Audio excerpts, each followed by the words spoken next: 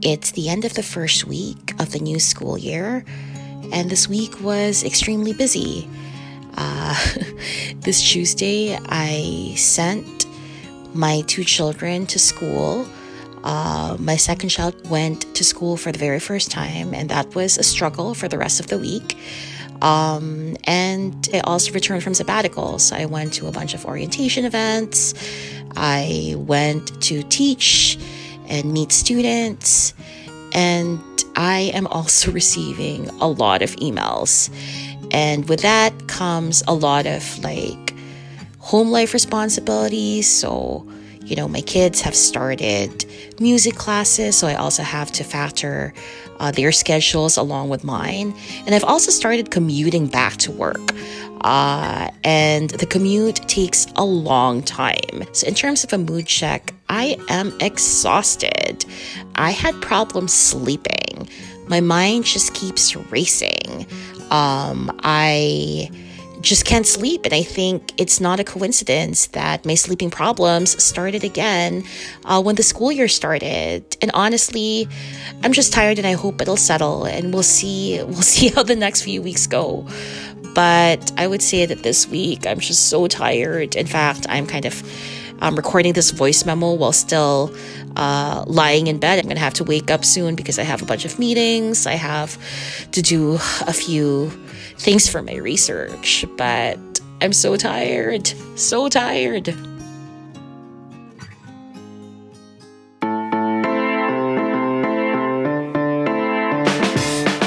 I'm Dr. Ethel Tungkohan, an associate professor of politics at York University.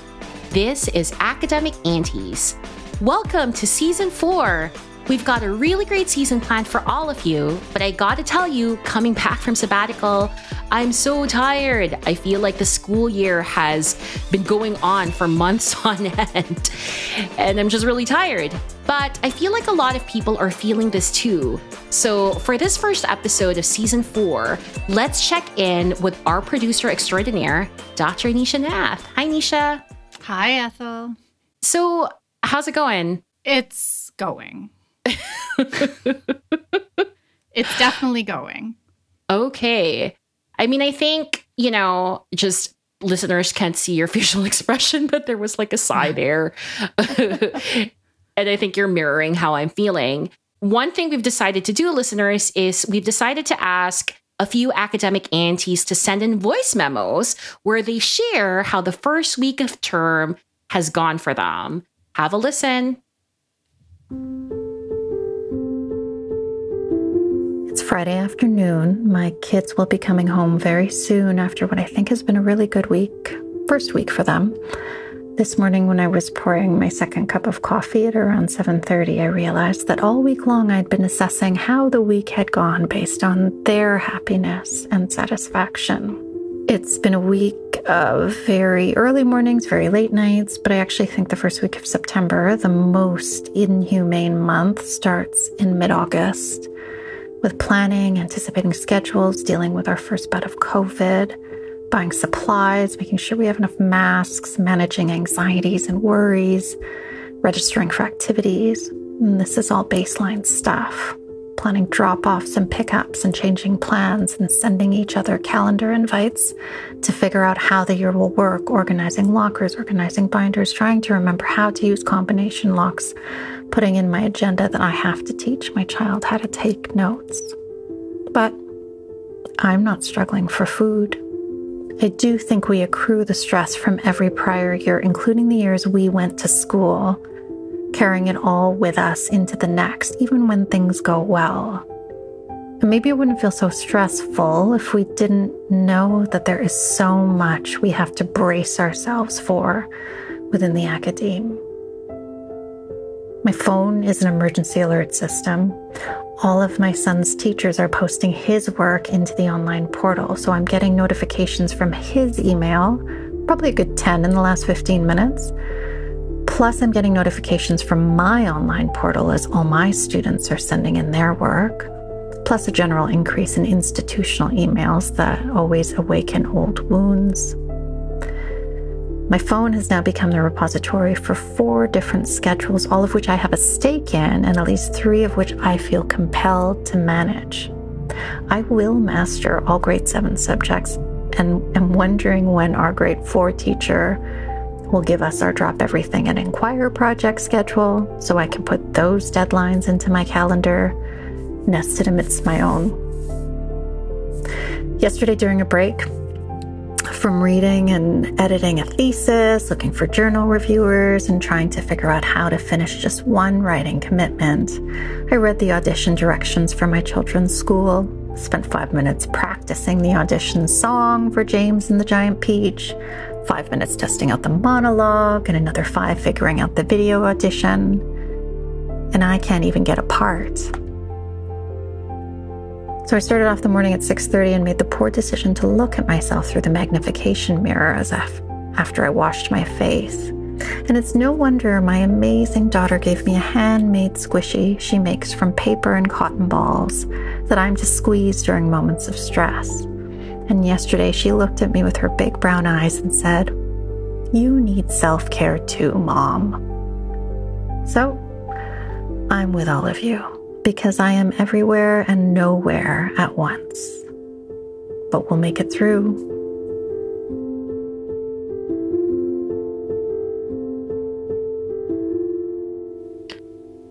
Oh, Nisha, how are you? Well, last night I was working on remembering how to do long division with decimals. And did you know that after that decimal, you don't actually, when you have to drop down the 0, you don't add a 0 up top? Anyhow, I am feeling quite accomplished with everything that I have to do now, which is a very big spin in terms of how I'm really feeling, which is tired. How about you? How are you doing? I'm okay. I feel like I don't think I can sustain myself with this pace, though. I think something's going to break. Yeah. Well, I mean, I think the first thing that strikes me is that, September is just such a cruel month that we repeat over and over and over again. And I wonder if there are different ways to do it, because I think you're right. Like, you don't start replenished, and something always does break every year. Yet we keep doing it over and over and over again. So I think I'm trying to listen to what everyone's saying and searching for ways that we can stop or can break through. Because I think sometimes we make a lot of concessions to the demands of the institution. And I'm trying for myself to recognize what those concessions are. But I'm kind of curious if that's something that you are trying to intentionally do as you move into September, or you're in September as we're halfway through it. I think the word concessions is perfect. I was actually just thinking that last year I felt like I had a bit of a reprieve because I was on sabbatical. Even then I had a lot of requests, but I was like, okay, this is a little bit slower, but that's fine. But this year in particular, with this forced return to quote unquote normal, it seems to me as though the demands, at least those coming my way, have increased. I feel like these demands are in some cases rudely made. Do you know what I mean? Because it seems as though the perception is, well, you were on sabbatical last year, thus now it's time for you to come back and play your part, right? And so for me, I feel like I need to remember the lessons that we've talked about on Academic Aunties and remember what my purpose is, right?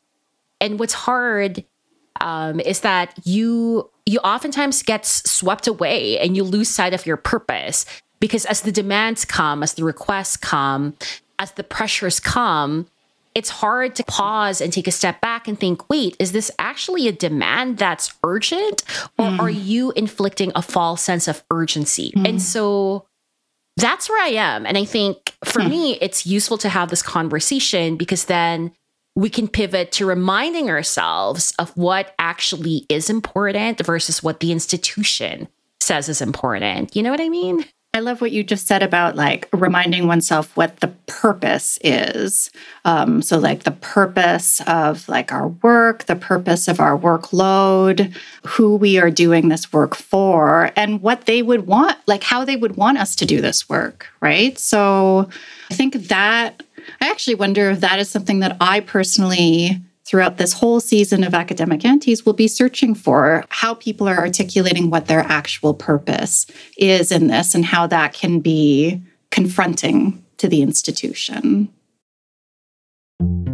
I always sort of forget that the first week is a bit of a strange experience, but this time has been slightly worse because I'm in the middle of packing up my house to move in a month.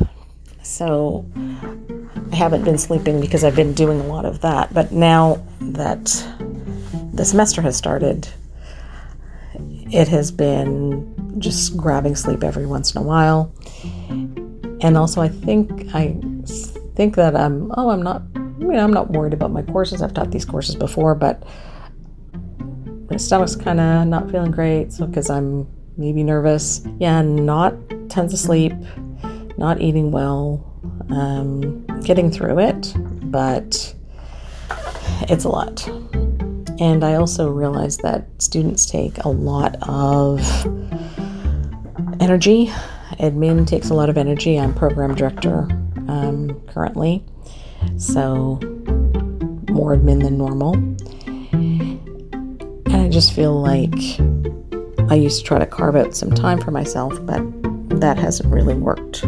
So yeah, it's been okay, but I think like a lot of people, it's tiring. It's a bit of a wrench. It's also just, if you have anything else going on in your life, it is hard.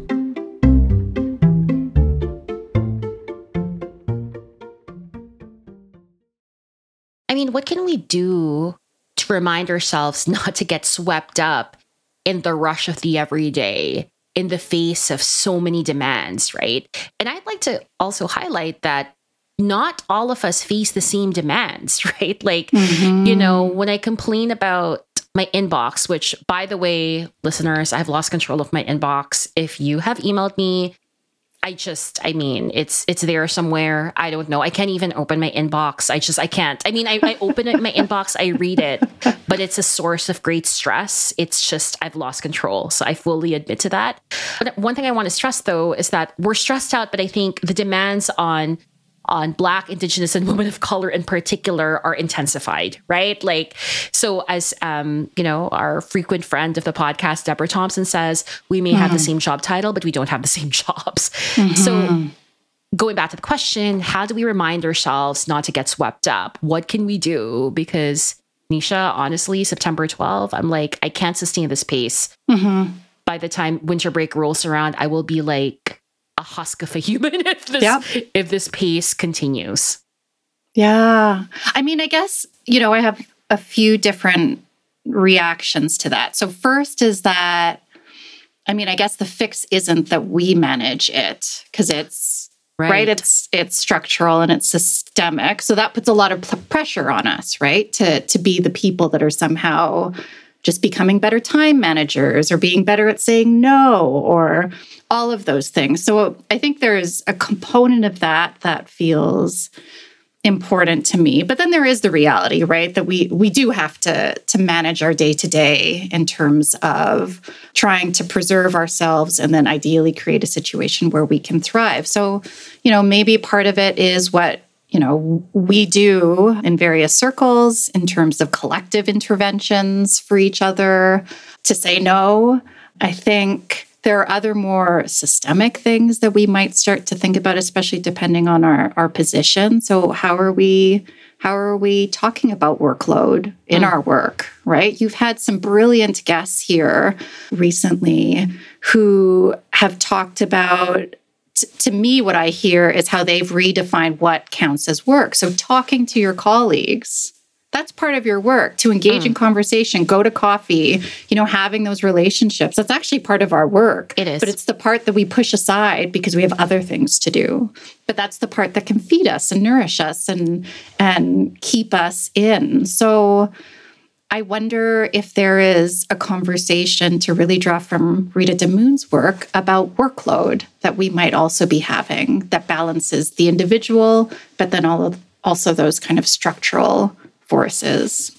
Absolutely. And I think that was Lucy Mablin, who actually was so brilliant in talking about administrative creep and how honestly some of the asks that we receive don't really matter. And so we could exercise our judgment and be like, no, not going to do that. Right. And just not respond to that request. Right. Because it just kind of adds busy work, which we don't really have to do, but it takes up time.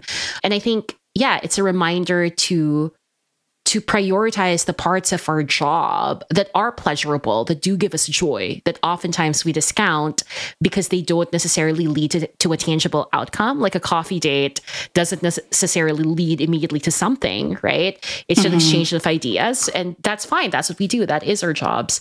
So I like that. I also like the reminder that we can't hack our way out of it because then it individualizes the problem. Right.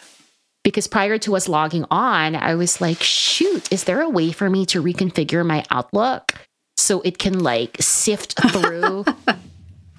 There is a way, right? Anyway, so we can sift through the messages in order of priority, because every time I open my inbox, it's like, ugh, it's like an avalanche of emails.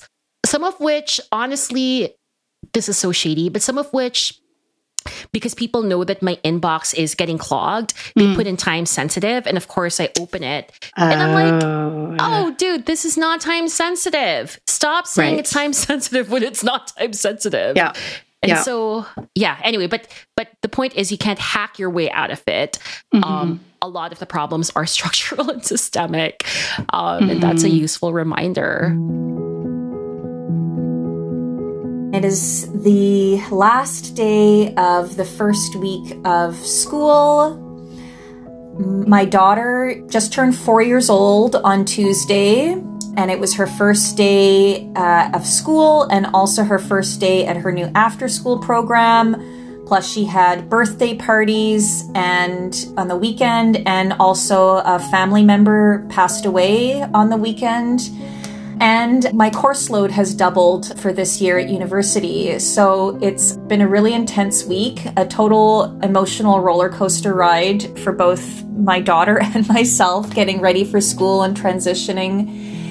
And also the whole family already recovering from being sick from her new after-school care program. So we're kind of bracing for a fall where we know the COVID rates are going up again and there's no COVID protections anymore. We also have friends that have COVID right now. So that's a huge complicating factor, knowing that we don't have any resources to prepare for the inevitable sicknesses coming our way on top of our very busy schedules. So yeah, it's a lot, just every day I wake up trying to think, how can I make this day more manageable? How can I try to do less things or take less time to do these things? What's the quickest way of managing this and getting this done, which is not inspiring for great research or pedagogy or parenting, but it just seems like it's a survival thing that we have to approach things this way because there's just too much going on and there's not enough support.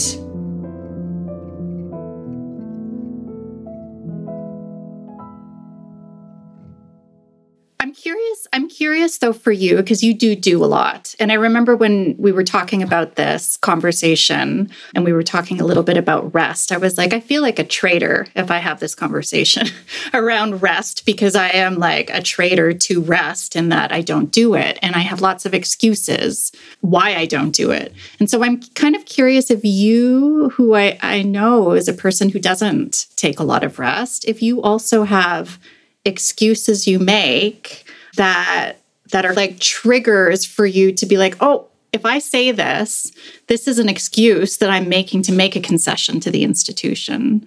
So for example, if that doesn't make sense, for example, I always tell myself, okay, I'm very slow. I work very slow. I write slow. I'm a slow thinker. And that's why I need to work so much, because I can't fit it all into the same time period. But that's actually not the case, right? I'm here because of how I think and how I work. So I'm curious if you have those kinds of things that you can watch for, that you do, that steal your time. Yeah. I mean, first of all, I actually thought I've been able to rest more. Like I thought in this podcast, like, oh, have I failed there? No, I mean, seriously, like I feel like, you know, Ethel before Academic Aunties is not Ethel today, right? Like Ethel before we started Academic Aunties was someone who aspires to get the gold stars, right? Who actually, in some ways, even as she critiques the institution, still believes in merit. So I'm like, I got to amass as many gold stars, and I know that we have to work twice as hard to get half as much, but I'm going to work 3 times harder to get what I need, because that's what immigrant women have to do. That's what Asian women have to do, right? And then after, you know, the institution forgot to send up my tenure file, then I realized that rules that are made actually shift, the goalposts shift when it's a person of color who is being evaluated, right? That kind of led to my breaking moment. And then I started to pivot and think about rest. I started to box. I started to, you know, prioritize like having coffees at my deck and reading, right? But I think what's happening now is that I need to go back to that. Right. Because I'm getting swept up again in the demands of the institution. And so I've heard you say that actually, Nisha, when you say, oh, I'm just really slow and I want to be like, no, stop. Right. You know, you are brilliant because you're intentional. It's not meant to be an apology. I think for me, where I have to catch myself is when I say things like, you know, I use the neoliberal terms, like, I can't do that now, but let me pivot to that when da. So I kind of make a promise for paying attention to something when I have time, even though that time is not really there. I'm just kind of sneaking it in the edges, such as after my kids have slept and I'm just, or even I'm on my iPhone and trying to write a paper on my iPhone because my kid's not asleep yet, right? Right. That's not healthy, is it? None of the stuff that we're doing. Yeah. I've been talking to colleagues about how frustrated I am with September, because September, I think August, September, and October seem to be the months in which funding agencies, the university, departments, the faculty, and other academic-related institutions set their deadlines to have various documents and various proposals submitted. So in addition to restarting the school year, which for me means starting my school year, but also my 3 kids' school year and the activities and the obligations that are associated with that, and coaxing them back into school, that also means that I have tons of deadlines. I often feel like September is a mini hazing month where everybody kind of gets into this mode of thinking that everybody has their needs and everybody's needs have to be met in September. You know, if we want to sustain the academic year, we probably want to distribute some of these things over the year so that faculty members are not completely exhausted by the end of September. Like many of my colleagues, I commute, and like many of my colleagues, September is also the month where sleep disturbances start bothering me. I have chronic insomnia, but it always seems to get a little bit worse around the beginning of the academic year. And I have felt worse.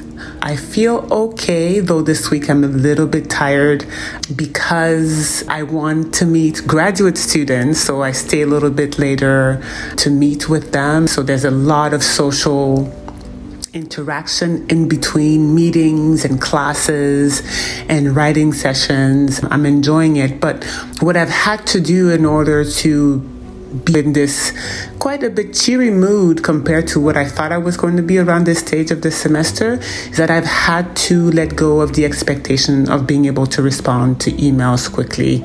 I am increasingly becoming known as somebody who is unresponsive to some emails and some messages because I'm trying to maintain a balance of what is absolutely imperative in the moment, a balance of engaging with my colleagues in my department that I love and I enjoy being around, and with the students. And sometimes emails have this sense of urgency about them. Everybody has an emergency, and it's not possible to address all these emergencies in a timely manner. Now, if I choose to be more responsive in emails, that means that I interrupt a lot more of my workday. So sometimes I will respond to my emails and put a dead stop on when I'm stopping to respond emails for the day, which means that sometimes my emails accumulate. That has been actually the only strategy that I found that has allowed me to have the energy to do the rest, in addition to, of course, maintaining a routine that allows me to move my body so that my brain can remain sane. Part of what I've been reflecting on is how so many of us as women of color, and you've raised this as, coming from immigrant families, have a particular ethos when it comes to work, right? Or a kind of diligence when it comes to work. And so I think it's also in my mind reframing where and when I am doing that work. Like if I am, I work at home. So if I am upstairs and I happen to wash the dishes and I'm thinking about, something pertaining to my research, that's part of my work, right? So I think I'm wondering how you are managing all of those multiple demands upon your time and how you see that fitting with your work, especially as you think ahead beyond September. I think there's nothing that's quite deliberate about how I'm managing it because I feel like I'm not managing it. Like I feel like it's because we don't have time to be intentional and to pause that's the issue for me, right? Because in the course of the everyday, it's not even just demands made by the institution. It's also like, if childcare responsibilities, family care responsibilities, community responsibilities, where, as we will talk a little bit more about in the next episode of Academic Aunties, a lot of us feel that we are faced with a multi-headed hydra where we have to solve this problem and then another and then another. And it's just so exhausting. But I also think, I feel like these demands will never stop. We actually just have to, reprioritize and recenter our health. Like these demands will never stop. The need to hustle, the demands and the pressures to hustle will never cease. It's actually important for us to actually just say, though, knowing that you don't want to kind of wear yourself thin trying to meet all of these demands, because these demands are just not going to stop. Yeah. I mean, I wonder too if one of the things where we can intervene is in the demands that we make of each other, or how we make those asks too, right? Because we are part of that circle or that ecology of how demands are getting made or framed or all of that. So, I think about what we ask of each other, like how do we engage in that, in those requests to each other, and make space and expectations of each other that will say no, or will ask for more time, or will do it differently. That's a really good point. How do you think we should reframe our asks? Because the thing is, the nature of the job is we do have to ask people to do things. That's academia, right? We've got to ask people to write a letter or do a review. Right.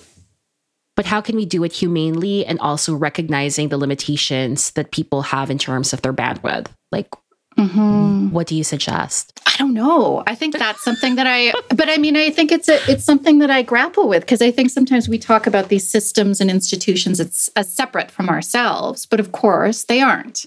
we make them, right? So we're obviously implicated in how they get reproduced. So, whether that be, entrenching more time, right? So if you are asking somebody to complete something and it has a certain timeline, if you're like, no, we need to systematize that it's 8 weeks that is standard as opposed to 4, or, I just wonder if there are ways that we can claim more time and then make those expectations normal for each other.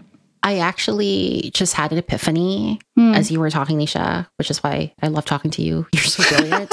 No, in all honesty, one of the things that was a source of stress and anxiety for me in my sabbatical year was I would say yes to these projects because I want to support people who were asking me to be part of these projects. But then in certain instances, I felt like the deadlines would be like, okay, well, now we need you to give this back in 2 weeks. And I'm like, wait, what? Right.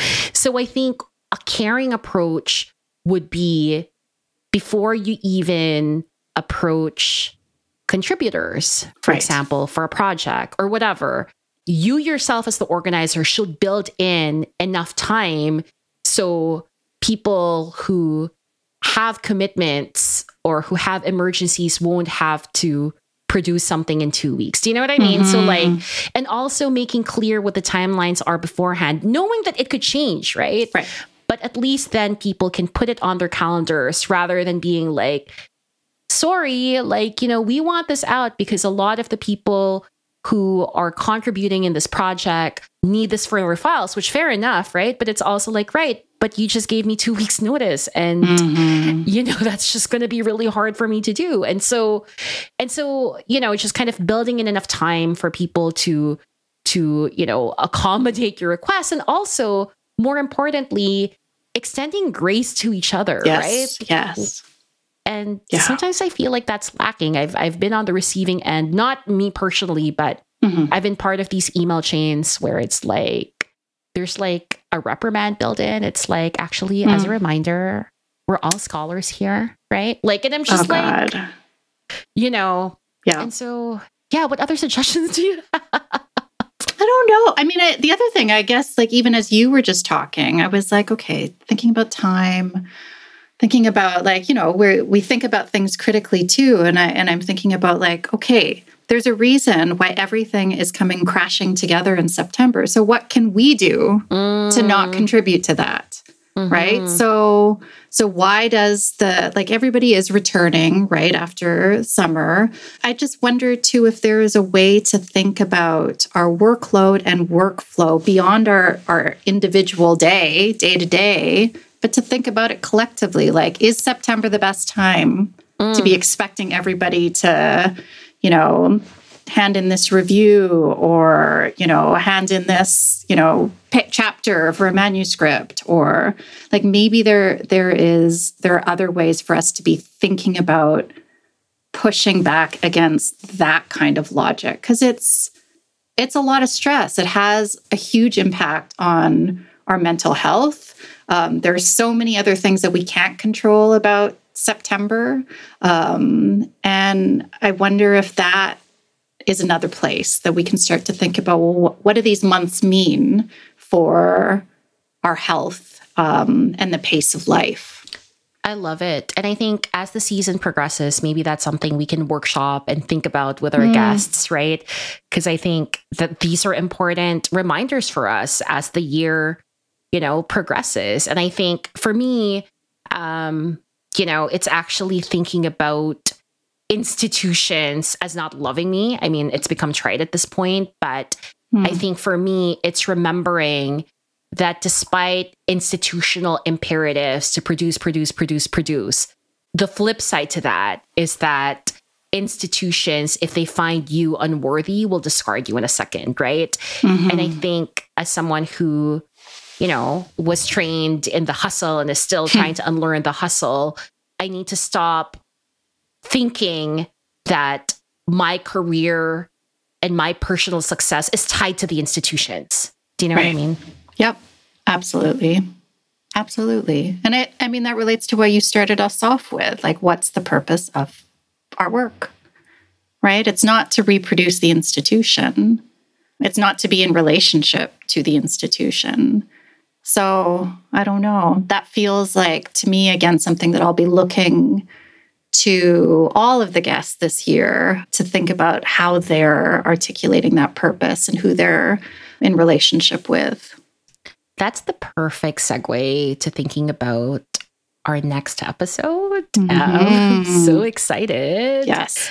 So listeners, our next episode, we will have the feminist killjoy herself,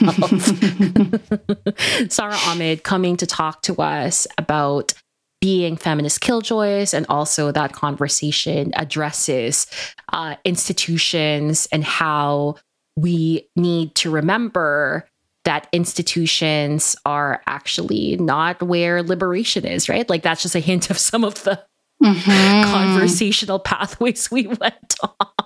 Ooh, and I've heard a sneak peek of that conversation, and it is not to be missed. There is so much that I've personally taken away from that. And then also in her book, the Feminist Killjoy Handbook, that is coming out to coincide with that episode as well.